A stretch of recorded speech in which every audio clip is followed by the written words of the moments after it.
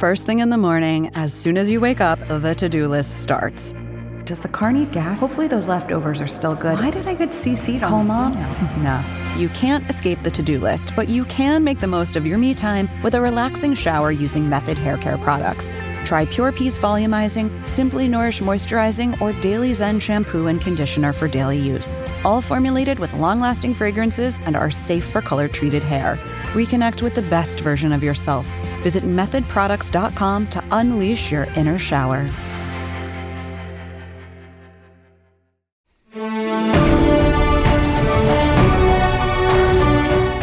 Hello and welcome to the latest episode of 5 Rings to Rule Them All. I'm Sid Ziegler. As I was sitting on a phone call last week with the International Olympic Committee, they had a kind of a media roundtable. They talked about their new trans intersex gender policy, and which essentially, if in case you haven't read about it, the IOC has for years had requirements for trans athletes in particular that correlated to testosterone levels. The IOC, as of March, is throwing that out, and they're offering each sport a framework, a 10-point framework around which to create their own policy for their own sport. And as I was listening to this conversation, I knew exactly who I wanted to talk to this week on this podcast, and that's Kirsty Miller. Kirsty Miller is a trans athlete in Australia who I've been talking to for years and years about trans inclusion policies. And Kirsty, because she's been around for so long, because she's been in the conversation so long, because she's a trans athlete, she has transitioned, she's a wealth of knowledge. She is. And I remember very early conversations that I had with her.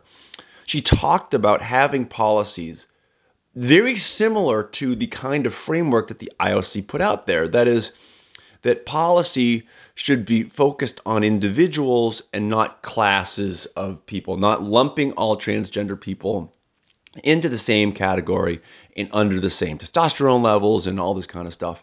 So when I heard this conversation, I knew I wanted to talk to Kirsty. I also knew I wanted to talk to Kirsty because I can play devil's advocate with Kirsty and I can ask really tough questions. And I have tough questions. I have tough questions that I want to ask people, and I have tough questions that I know other people want to ask people. And so I knew that having Kirsty on, I'd be able to do that. And this is the longest podcast that I've had because Kirsty and I really get into it, and I challenge all of her thinking about trans athletes. We go back and forth about how how strong the framework is that the IOC has put out there. Kirsty believes that the bullet points that they put out there are kind of, you have to include these in your framework for your sport. I don't read it that way at all. There's lots of shoulds and lots of, we're not telling anybody what to do's in the framework. So we're yet to see how strong they are in trying to force these sports to consider all 10 of these points and implement all 10 of these points. But anyhow, you can hear us go back and forth and read the different parts of the framework. I talked to Kirsty about transitioning. I talked to Kirsty about this idea that the IOC is forcing people to engage in different transitions. She talks about the repercussions of transitioning for a lot of trans women. So the conversation is a great back and forth. We really get into it. You try to dig deep into these conversations, dig deep into the topic, really get Kirsty to open up about what transition is like for trans women, because I feel like people really don't understand a lot of it, and hopefully the some of the quote unquote right people will listen to this podcast and learn a little bit. I do think Kirsty is a great ambassador for trans athletes. Again, she has a wealth of knowledge and a wealth of history, and I really appreciate her taking the time to join me and taking some very tough questions from me. So without further ado, my conversation with Kirsty Miller.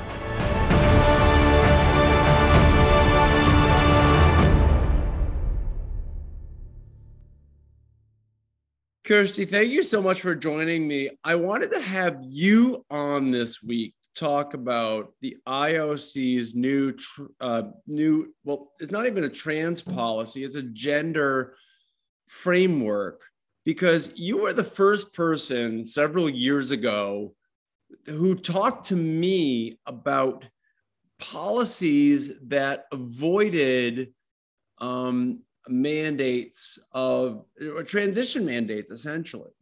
And this reflects really some of those very early conversations we had.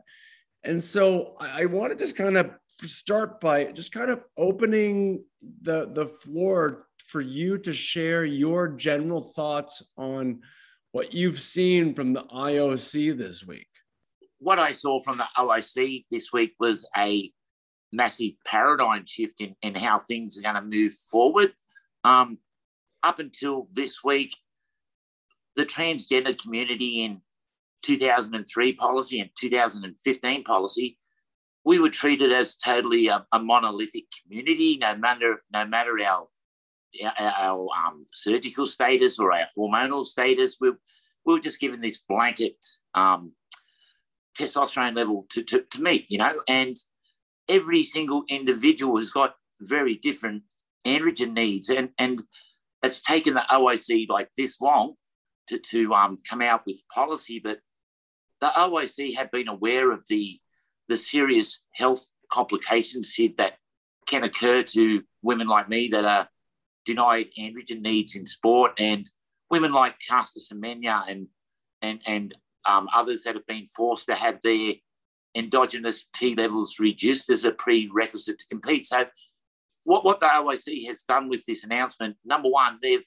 admitted that it's done harm in the past, which as a survivor, that was very important to me. And there's around 30 plus different women survivors that have been damaged by these policies. So, and I've been called out on this for many years, because when I re-entered sport back in 2013, my body was breaking down. Sid, I was about 7 years post-operative.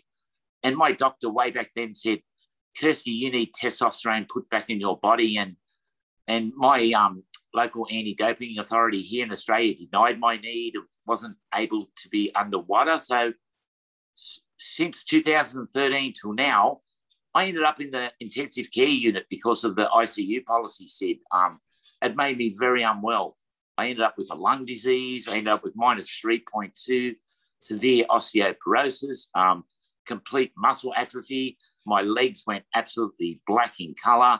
I was pretty much dying from the OIC policy. Kirsty, is the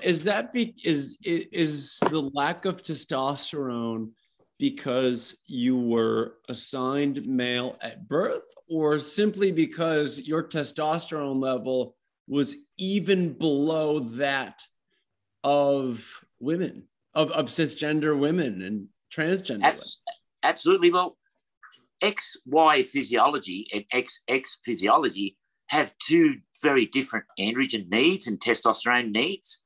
Like a XY person needs around 6 to 10 times the amount of testosterone in their body just to maintain normal day-to-day health, Sid. So I'm an XY physiology, so I need 6 to 10 times more testosterone to function normally to what an XX person does, because that's not their primary endogenous hormone. It's human growth hormone and estrogen, whereas mine is testosterone. So a male in the same condition, Sid, you hear these people saying it doesn't take away all the advantage, taking away testosterone.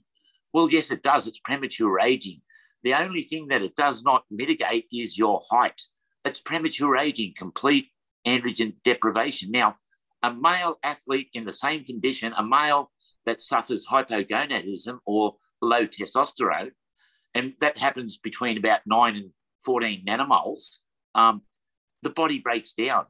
And that's when you start to get the osteoporosis, you start to get the complete muscle atrophy, everything that an XY person's healthy system, your brain, just everything in our body, Sid, you and me, relies on healthy androgen levels. And what's happened with a male athlete, when they are in the same condition as me, they would be granted a therapeutic use exemption to get their testosterone injections and then continue on in sport under the WADA policy.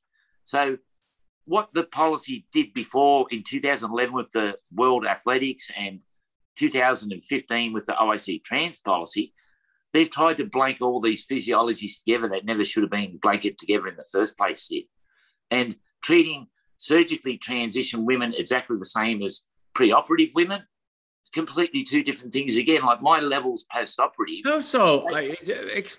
Help me understand. And in this, you and I have talked, before. We've messaged many times. I hope you know that I come from a space of just wanting to learn. And I really want to ask you some tough questions today, Kirsty. And one of them is what you just said. What do you mean that a post-operative trans woman has different hormonal needs than a preoperative trans woman has different hormonal needs than a post-operative woman? What do you mean by that? Sure. Well, someone like myself who's surgically transitioned, so I've had my main androgen receptor removed from my body. So the communications loop in my endocrine system has completely been cut. So my levels, once you've undergone surgery, within a day, your levels drop permanently to about under 0.04 of a nanomole. Now, a preoperative woman, that doesn't happen to. If they stop taking their testosterone blockers, if they get too low of T, they can just stop taking their T blockers for a little while if they've got a health need and build their T levels back up. The only way that I can do that is via therapeutic use exemption of testosterone, which sport has denied me up until now, which is now moving forward is going to be able to use for people like me. It's already used for men. And it won't give me an athletic advantage because I don't have my main androgen receptor. Testosterone doesn't work alone, volume testosterone. It must have androgen sensitivity in your receptors. My receptors are in Thailand, Sid. They don't work. So, yeah, that's where I mean the two basic... What do you mean what do you mean they don't work? Well, they're in Thailand, Sid. They're gone. That's like the same as a prostate cancer sufferer, a male. They'll be chemically castrated or surgically castrated. So that means your endocrine system has been disrupted, completely cut. So it's not working as what it would if you still had your gonads, either your ovaries as a woman or your testes as a male. So the post-op girl does not have her main androgen receptors, whereas a pre-operative woman does, or a man that's just having chemical treatment for prostate, but a man that's had surgically removed his testicles, that man, just to maintain daily health for the rest of his life, needs therapeutic use exemption for testosterone just to maintain health. Otherwise, he's going to die very young, Sid. So one of the things that's interesting to me about the new IOC policy, and of course, it's going to depend on how the different sports react to it. The IOC policy essentially says we have no policy, right? So they've eliminated their policy and they're leaving it up to each sport to determine each sport's policy. One of the interesting things to me, so God, I have 100 questions. Yeah. So one of the things, so backing up to 3 years ago, when you and I first talked, I remember you talking about this very thing. I remember you talking about, Kirsty, forgive me if I'm mistaken, but almost eliminating gender-based sports and creating a sports system that is based on ability. And when I was listening to the IOC commentary this last week on the press conference, it almost sounded like Kirsty was talking several years ago, like that. Wow, this is entirely, performance based. So, is this what you were ultimately looking for several years ago when you and I first talked? This is very similar to what I talked about, Sid. Very, very similar. That I always believed that it should have been based on like our physiometric characteristics, not a arbitrary testosterone limit, which now everyone's admitting it means nothing, and I knew that many years ago. So it is pretty much like I was advocating before, but our attitudes shift as our knowledge shifts also, Sid. But this is very similar to what I was have always advocated for. It's requires peer-reviewed science before they can determine someone's got an advantage or a disadvantage. It can't just be assumed. So it's pretty much like the OIC has read every tweet Kirsty's written since 2013 and collated it and put it into a document. But the reason why that is because my mentor, the person that taught me about my body first, was Kristen Worley. And Kristen Worley's been one of the lead players in developing the new OIC guidelines, because the reason we're here today, the reason why the testosterone blanket limit's been taken off, is because of Kristen Worley. She has got the OIC over a barrel. If they try and introduce policies now that are going to further harm our health, there's going to be litigation cases all around the world coming from Kristen's precedent case in Toronto in 2017, Sid. So, I've got a lot to thank Kristen Worley for. I've been called out for the last 7 years and called an idiot from all sides of the debate over this, saying, Kirsty, what the hell are you talking about? Well, a lot of people don't understand this stuff, Sid, unless you're an athlete. Like librarians don't notice low testosterone as much as an international athlete. You know what I mean? So I feel very vindicated that the science that I've been advocating has now come out, and it's the truth of what I've been saying. And really important now is going to see no more women damage their health like I am. There's going to be no other young trans kids, because, see, if we get a young trans girl now that goes through the puberty blockers, if they remained under the old OIC policy, right? If we get a young trans girl that goes on puberty blockers, then goes on the estrogen and the HRT as about 16, and then has surgery when they're about 19, 20, and that person is an athlete, by the time that person's about 24 years of age, they're going to have brittle bones, because sport would deny the health needs that they need. All right, Kirsty. So so I have to tell you, so you have tweeted many, many times and talked with me and shared about your support for the Women's Sports Policy Working Group and the work that Martina Navratilova and Nancy Hogshead and others do. They talk about, and you have tweeted about the need for a one-size-fits-all policy, an overwhelming, overarching policy that governs sport. And here you are talking about the need for the complete opposite of that. So I don't understand how you reconcile those two things. What I believe the future, at one time I believed it should have been merely on physical capabilities. But as I said, as my knowledge has grown and as all our knowledge grows, our attitudes and our beliefs shift. Sid, you know what I mean? So there is no need to abandon the female category, right? There's a lot of people thinking that when the 2003 policy came out, oh no, they're going to have to abandon the female category. Trans women are going to overtake in 2015. And people are saying that now, oh no, there's no testosterone limit. But there's been that, this is not a participation policy at all, what the OIC is advocating here. The OIC, compared to what they had in 3 and 15, they were pretty much a 2-paragraph statement, and they were guidelines. They weren't a framework. They were guidelines for other sports to produce their own policy, Sid, right? So what I mean this year now, why this is what everything I wanted, is because what this policy that OIC now does now, it treats everyone as an individual, Sid. So they can't turn around and say... But Kirsty, I'm going to interrupt you. Yep. That's not what you have said this year.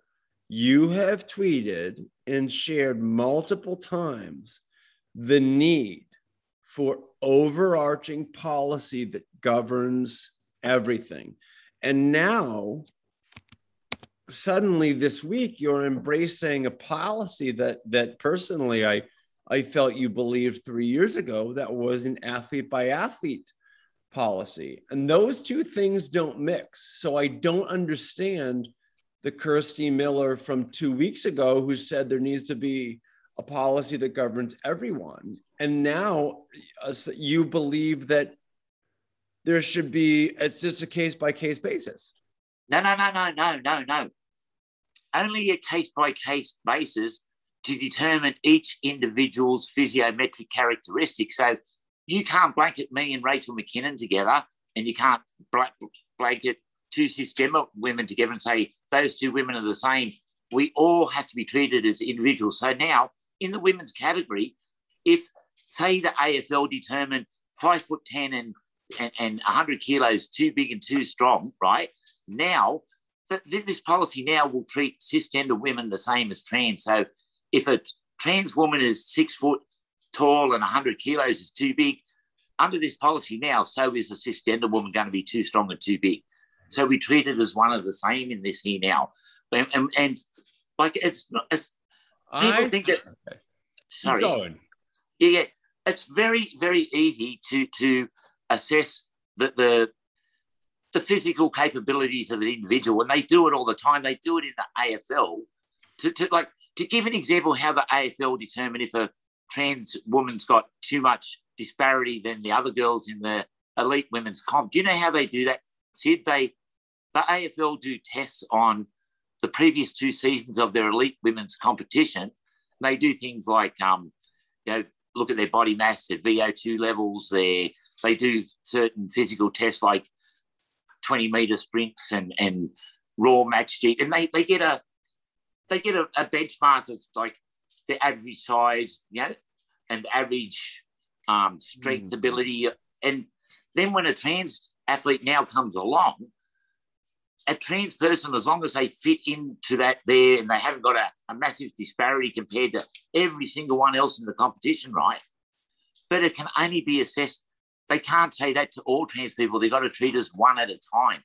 So they can't assess me and then say, well, Hannah Mousey's trans, so she's the same as Kirsty.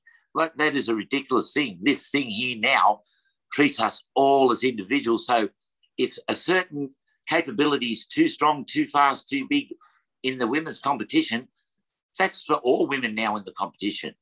So the sports now have to go back and do their homework, and we don't need a separate policy to assess danger with trans women in the women's category. Got it.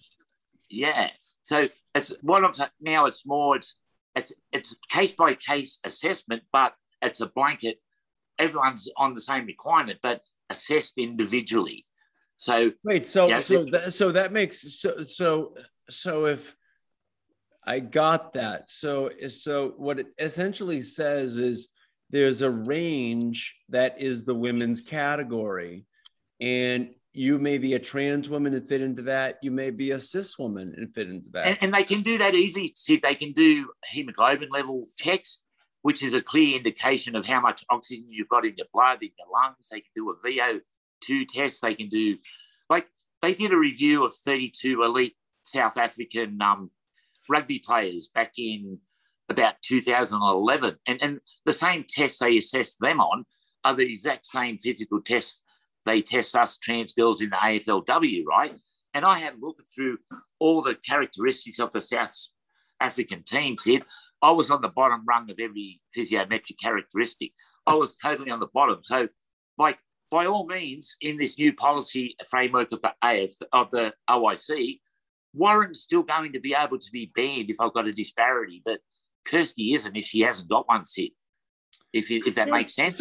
So let me offer you a concern of mine. So we determine what is in the range of what how women should be competing.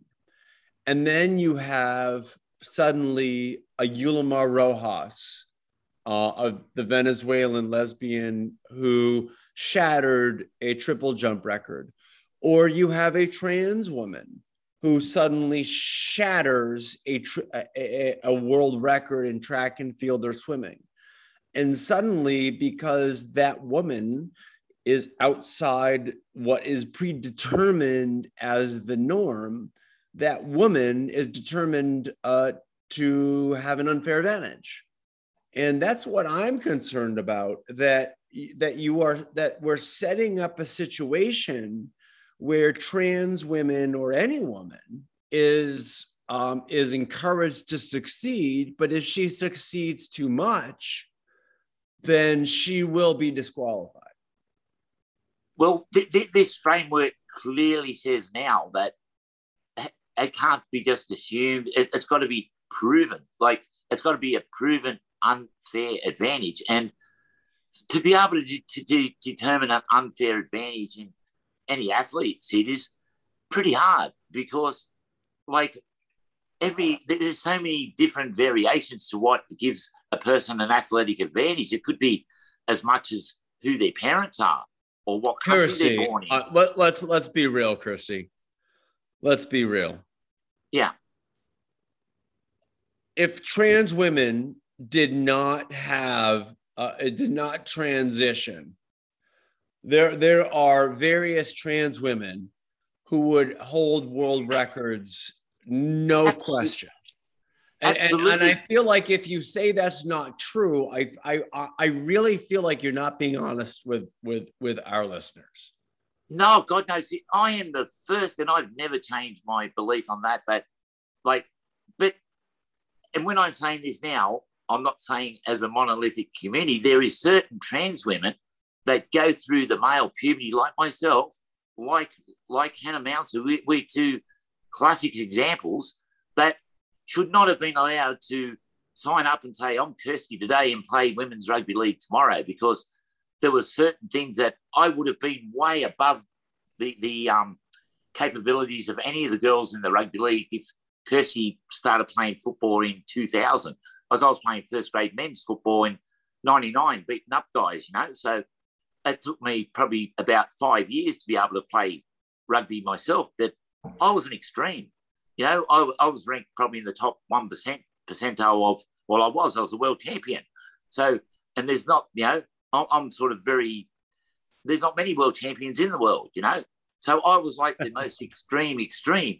But the thing is, this policy now doesn't assume that. So you can't treat Kirsty the same as a young cricketer in the UK who never went through a proper male puberty, but she's been assessed the same as me in the old policy. That young cricketer, I forget her name now, that everyone's raving about, she never even experienced a male puberty. So people have, up until now, treated us as a monolithic community. And I've got to say, the trans community is the least monolithic in the world, So, yes, moving forward, there's definitely going to be trans girls that are going to need time to mitigate in certain sports, and trans women like me, and you'll see several of us, including Joanna Harper, and we all still agree that it shouldn't be just an open, like, self-ID, go and compete tomorrow for certain people. Like, that hasn't changed, Sid, and the OIC hasn't changed any of that now, and moving forward, like, everyone's trying to grasp all this, and the education hasn't even started. All we've done is read the policy, and listen to a bit of a spool. So the work starts now with the education, and the work in that, I really hope they bring the cis, the trans, the intersex girls together on this journey, Sid, along the way, because unlike 2015, the OIC threw that policy on the table and incited World War III, and it's been trans women educating and cisgender TERFs, fighting with us. Well, this time now the OIC said they're going to do massive education initiatives, and as each sport goes on, because sports are going to learn from each other. We introduced a similar framework in Australia in 2019, the federal guidelines in Australia, and these federal guidelines, like the OIC policy, were not a participation policy.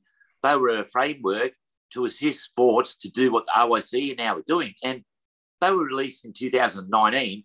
We've already developed around 20 policies in Australia from our federal guidelines. So that's not a hard thing to do case by case on a sport basis, because there's going to be very different criteria to equestrian to what there is to a marathon runner. and very different criteria from a marathon runner to what there is for a sprinter, Sid. Like a marathon runner, like our hemoglobin levels reduce in 3 to 4 months. We should be able to compete in marathon within about 6 months of starting transition. But sprinting may take 1, 2, 3 years, depending on where you started at. So I think a lot of people. I appreciate that, and I agree. We look at different. There are some sports that have such little disadvantage that they're co-ed, sailing, equestrian, and each sport does absolutely have different dynamics that have to be considered. And many sports have overlapping, like all the football codes would have similar things, Sid, all the shooting events would have similar, Yes, I understand that.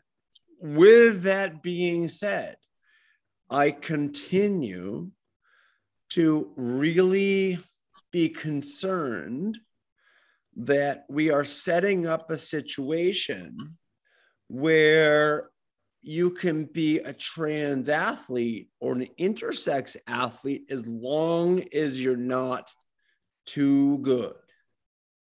That before, if you kept your testosterone nanomoles per liter at X level, that it was very clear cut. It was I don't want to say it was a clean policy, but it was very clear.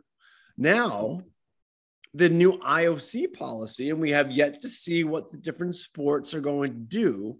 The IOC policy says you're good to participate as long as you're not too good. That is what this framework says, and that really concerns me.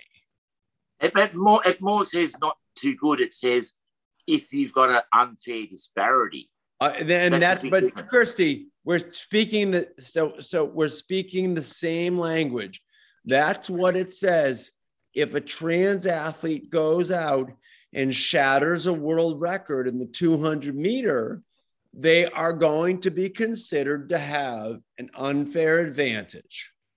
They can't. But now the sport's going to have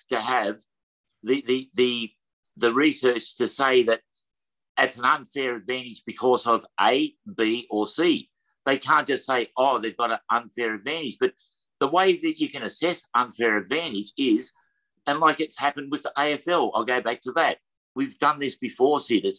We're not totally reinventing the wheel. So, and under the OIC policy, still in 2015, there's always been that criteria, and there still is going to be this criteria moving forward for that athlete that is got a physical capability that's either in strength, speed, endurance, and or physique. If they've got a massive disparity, like if we've got, the heavyweight champion of the world tomorrow, like boxing is going to have a very different policy to, like we said, equestrian.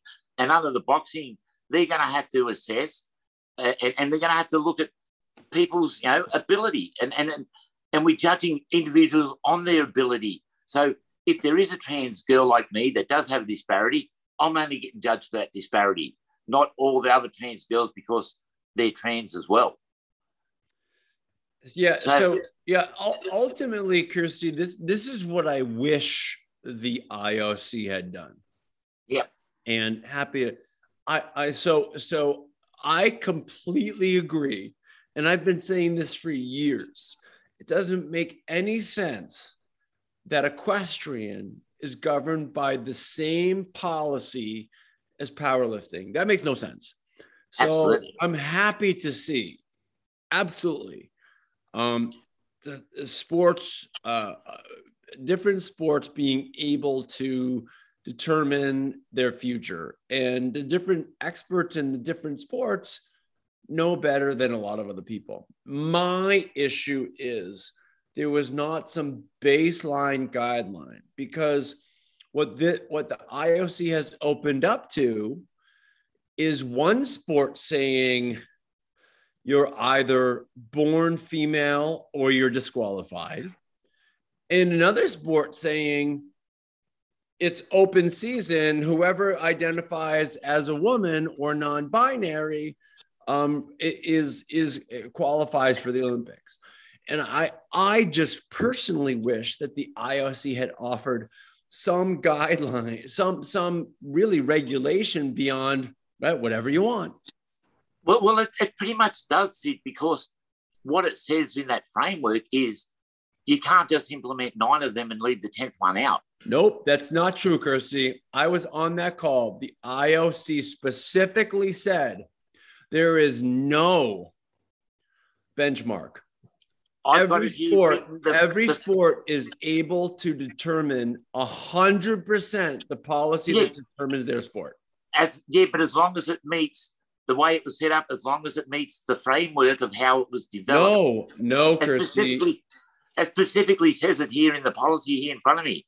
It says here, the framework should be considered as a coherent whole and should be taken into account. So you cannot leave one bit of it Kirsty, out. They said on the phone call, there is no benchmark. There's no benchmark, but the policy must meet these 10 criteria. No, you're wrong. I'm sorry, Kirsty, you're wrong. It actually says it at the top of the framework there, Sid, the exact words I'm saying. No, you're wrong. I think what you're confused with is how the OAC are not going to police every little detail within each policy. So, they might say that the AFL determines that we're not going to have a trans girl for 2 years in the competition. And that may be from the research that they gain that shows that trans women can't play for a certain amount of time. It's now upon the sports now to continue doing that study. And the study they've got to be doing now is not the studies they've been doing in the past of non-transgender people in sport. Now the studies must be on the actual subjects of who actually they're allowing to compete and not allowed to compete. There can't be these proxy things anymore. It's got to be peer-reviewed science. Like, this is everything I wanted to see. This has got to be like, it's addressing health needs. It's got the harm. And this OIC, it's just the way they've given the tools for the sports to now develop. And like I said, we've done it in Australia in 20-odd sports in the last 2 years off a similar framework. And that framework didn't tell any sport what they actually had to do. And each one's come out a little bit different, right? But we're going to learn along the way in this, Sid. We've still got to have the education how it's all going to work, right? So we're all like sort of jumping in how it's going to play out in real life. Like, I'm sort of like not panicking as yet. Like, because I have been involved in other policy development in the past, Sid, and I know there's skill already in these sports to develop policies. Like, if you get on there now, there's around 100 different trans sports policies being developed since 2013. So people in this area have got skills at this. It's not straight from ground zero. It's not just your average Joe Blow that's been on the internet and sees this once every 4 years when they see a news article come out. So, like, there's a lot of expertise within each sport, Sid. Like the experts on wrestling are the officials and the people in wrestling, not the people at the OIC. The experts in what's needed in the AFL are AFL people. So like I agree, Kirsty, but I want to read to you right from the IOC's framework. It says, the IOC is therefore not in a position to issue regulations that define eligibility criteria for every sport. Yeah. This framework is simply a suggestion. That's it. The IOC said that on the phone call this last week. And it is concerning to me that they did not offer a more clear-cut, concrete minimum eligibility requirement. Impossible to do over the amount of sports here. Impossible to do. The only thing they could do would be to say, to make it a determination like that now, because they can't do this on a testosterone level, Sid. We've got to forget that now. That's impossible and never going to happen again, this blanket testosterone level. It's now proven to harm people. And if the OIC or any sport under the OIC move and implement it, they leave themselves open to a CAS appeal, or they leave themselves open to the courts in Australia, the courts in the UK, or the international courts. Okay, great. So Kirsty, tell me. So I've talked for years with people, trans women, about the testosterone level requirements, and they have said, and correct me if I'm wrong, I believe you have said it doesn't really matter. You can set it at as low as you want. My level is below whatever you set it at.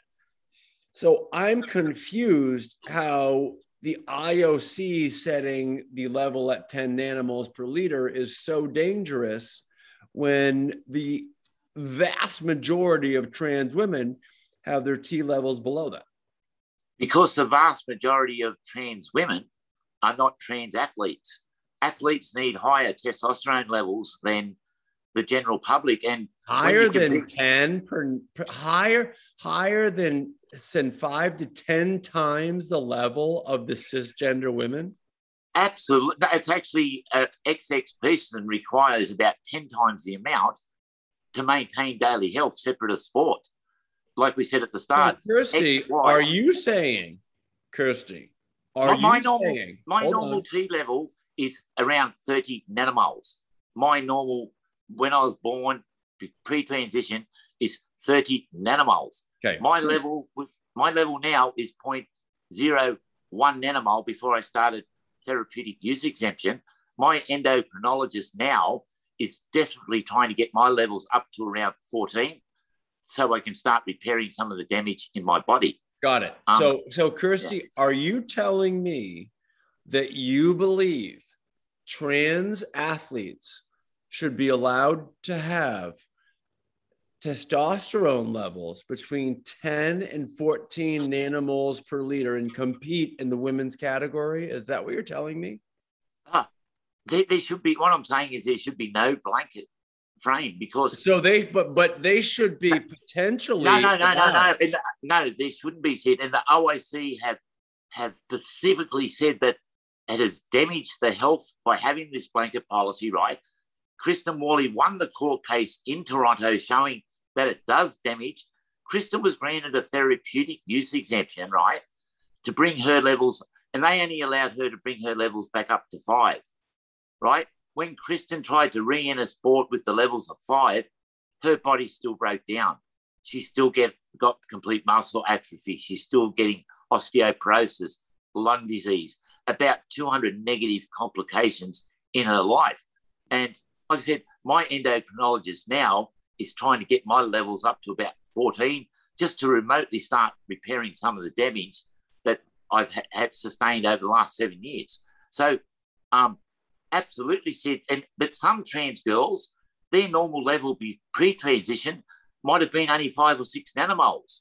We've got some elite male athletes competing in the Olympic Games now where their levels are below the normal female level, 3, 4, 5 nanomoles, and they're Olympic champions. It's very much because the human body has got around 100 different androgen receptors, 40,000 genes, 9 different chromosome types, right? And then we've got androgen sensitivity. There's infinite possibilities, Sid. There's no two people the same. And that is what the OIC has come out this week. They've acknowledged this. And this is what I'm saying. And this is why I've been vindicated here. This same argument I've been having for 2013 has been called every name under the sun by both sides of the debate, saying, what the hell are you talking about, Kirsty? I can guarantee Kirsty's 110% correct in this. I've been vindicated here. And moving forward, you'll see. And Kirsty, yes, is applying for a therapeutic use exemption. I'm working with UK anti-doping. I'll hopefully be working with anti-doping authorities all around the world. I'm very pleased that I've got around 50 other trans women all around the world now back on testosterone replacement therapy, non-athlete people, and all of them are feeling younger, healthier, and I've probably saved some lives here. You know, Christy, so I love you. This is I why love I you love too. talking to you, because I can fire off these tough questions, and I you love you playing the devil's advocate. That's what I'm here for. absolutely. And it's I am playing devil's advocate, but I'm also really curious because to me, this whole conversation is very difficult. And I keep going back to conversations I had with Mariana Bagger over the years, many conversations. I remember asking her, Mariana, what's the perfect trans athlete policy? And she says, it's impossible. It is so impossible to have a policy. And I hear what you're saying, that this opens up to multiple policies. But I want to, part of me throws up my hands and says, if every athlete is judged by a different level, a different measuring stick, part of me wonders, are we not just taking the women's sports category and throwing it to the side and saying, well, whoever can fit into this category of performance, and the IOC framework talks specifically about ignoring lots of things and just focusing on performance. Are we taking the women's category, just throwing it away and just saying we just have a secondary category of performance? No, I believe this is actually going to be better than the last policy, because the 2015 policy, right, 12 months was nowhere near enough to mitigate some characteristics in some athletes like me and Hannah Mounsey. And there was some trans athletes that transitioned whilst competing as elite athletes, right, and then competed very quick after. This year now can address that, where that one there couldn't so much. So now the AFL, with if Hannah Mounsey come along now to play in 2021, the AFL has already got that data of what the benchmarks are for the female competition by doing that study over the last 2 years. So they know the range. Like in the AFL, the range of weights goes from about 48 kilograms to around 100 kilograms.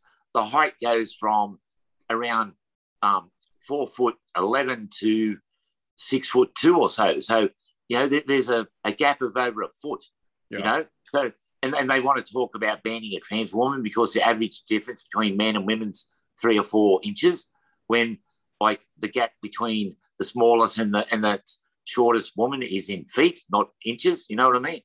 And there's every single physiometric characteristic in the human body.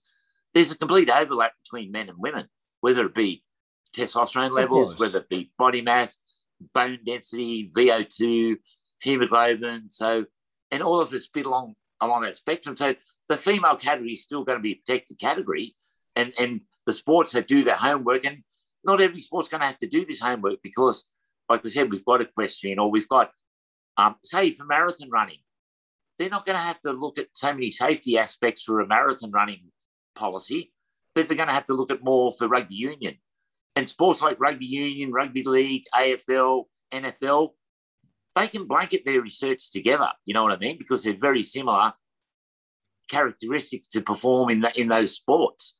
And a lot of the sports are similar, just different rules for that sport. So, like, it's a big thing to take in at the moment. Like, it's 10 different, sections in the framework. And unless you've probably lived and breathed and done this stuff, like, I can't blame anyone for being totally confused right now. Like, they've thrown a lot on the table, and all sides of the debate are. But the funny thing is, I'm seeing on the social media that the people that developed the World Rugby Policy, where they did not a single study on transgender athletes, they did no studies on even transgender people. They didn't even have trans people in the room, right? And these people on social media now are bagging the OIC because the OIC has said individual sports, you have to create your policies now. So now we've got Ross Tucker, Emma Hilton, and all these other people saying, how can the OIC, they should have developed the policies, but then they're advocating their policies the best and gold standard should move forward. Well, they use cisgender men as proxy for trans girls. That doesn't work anymore. So moving forward, it's going to be like those old John Cleese videos. They're going to have videos of that trans band group in London showing on a video, teaching people at university, this is how you don't develop policy. This is what they used to do in World Rugby back in 2009. Hi, Kirsty. Here's a big question. Do you still support the work the Women's Sports Policy Working Group, Martina Navratilova and Nancy Hogshead are doing? Absolutely. Because Nancy and Martina and the other people on it and then the trans people on it, what this done is brought us together. And this is probably the only group that's brought the enemy together. And we've found that we've got more in common than against. We're all athletes and we're learning together along the way. So, and what Nancy and that have proposed is not too dissimilar to what the OIC are proposing here. They've always advocated they want the science, they want the research. Now, the OIC is saying we want the science, we want the research. All Ross Tucker and Hilton were saying before this policy was announced, we need the research, we need this, we need that.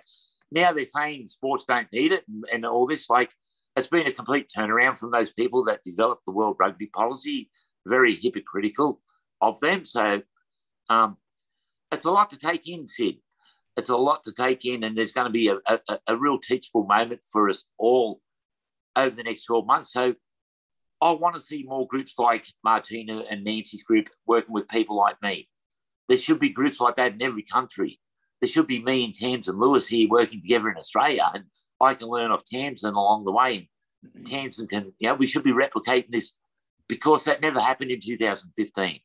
It was thrown, and we're there to educate ourselves on it, So they've got to take us all on this journey together now, see it as women, We all must be educated. We can all develop policy. And this policy of the OIC isn't an absolute, that's how it's going to be. It's a living, working, breathing document. And that's very important with any of the policies developed.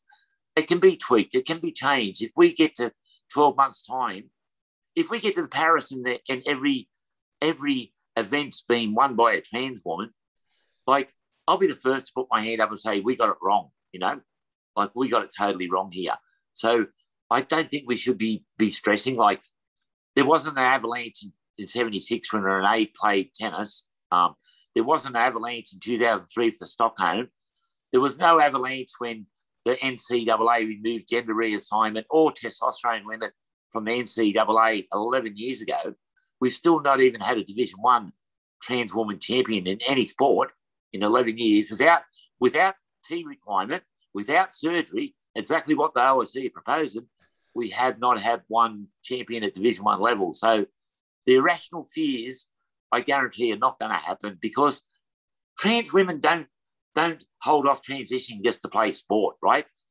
And that's not going to happen. That's not reality, Sid. Like, trans women as a community, we'd rather starve ourselves to fit into that dress.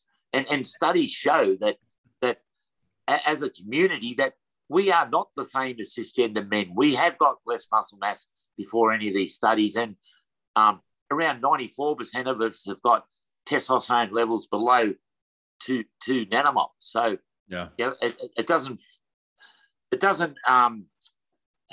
really relate to reality what they've done in the past. Whereas moving forward, it's going to relate to reality of what's actually in the community.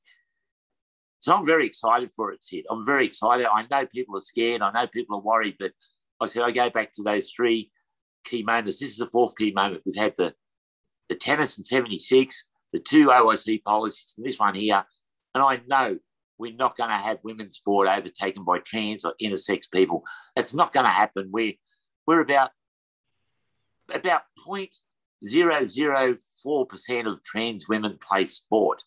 So, 0.004% of trans women, out of those, we're going to be lucky to get 0.00% of trans women that are elite athletes. So even if every one of those trans athletes was top notch, we still be lucky to get a couple qualify for the Olympics here. Oh. Just the numbers aren't even there, you know?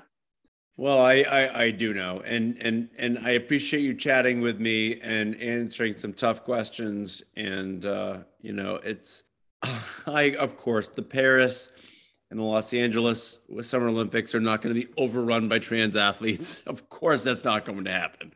So, I appreciate your time, and you're always welcome. I always appreciate the things that you had to share. You've enlightened me and given me insights over the years, and I appreciate your tutelage. And same with you, Sid. I've seen you evolve in some of your beliefs, and as your knowledge has grown along the way. And I actually think we had a bit of a blue on line when we first met quite a few years ago, where we was over some of the technicalities of policy, and me and you have both battled on, and over the years come pretty good mates, I'd say, Sid, you know. And well, we got, you know what happened, Kirsty? You know what happened? We just hopped on the phone and we just talked. Yeah. And we got to know each other. How just talking and sharing and asking questions opened my mind and got you thinking, and I'm all for dialogue and questions. And then you've done this, and I'm a trans athlete. You've spoken to more trans athletes than me as a trans athlete, Sid. Like, I've seen you interview pretty much all the main players here in this. So, and you've spoken to Martina, you've spoken to Nancy, you've spoken to many people. So, like I always say, and I point to you, you're a world leader in this space, Sid, and I thank you so much, because I know you've copped as much hate as what I have as an ally. You know, I've seen you attacked and vilified on that place. So, like, this progress today is, you know, it's been a team effort, and you're part of that team. And I really thank you in return, Sid. You know, it's no I in the trans team. Well, you know, and let's end it at this, but I'm a journalist. I just seek the truth. That's it. Whatever the truth is. And you're Nosy Parker. That's what most journalists are. I come from everything with a perspective, but my ears are always open and my mind is always open to learning more. So I appreciate you educating me. Well, I come from an investigative background. I used to run the professional standards unit in corrective services. So I used to do the interviews when staff had done misconduct and stuff like that. So when I do this stuff, I'm always about investigating so I'd probably make a really good investigative journalist. Yeah. But I love your work, Sid, and really thanks for having me on this, hey. And it's been brilliant. Hopefully it's been different. You've asked me some really challenging stuff, which is great to see. You can follow Kirsty Miller on Twitter at KirstyMiller30. And I appreciate Kirsty so much, her just being so open and honest and thoughtful and insightful. I've learned a lot from her, and I know I will continue to. And I hope you'll give her a follow, because you'll learn a lot. She has, a number of messages that she sends. She shares a lot of data, a lot of information, a lot of links. So if you want to learn more about trans athletes, Kirsty shares a lot of information on Twitter. It's Thanksgiving week here in the United States. I will not be around much over the next week. However, next week, I've got a really cool guest, somebody I've wanted to talk to for quite a while. He's going to be joining the podcast, and we'll have an interview on Outsports. So excited about that. Again, somebody we've been trying to get for a while, and who's just fantastic. So I don't think I'm overselling that. I don't think I'm overselling that episode. So coming back next week. And in the meantime, if you're in the United States, I hope you have a great holiday, and everyone else, take care.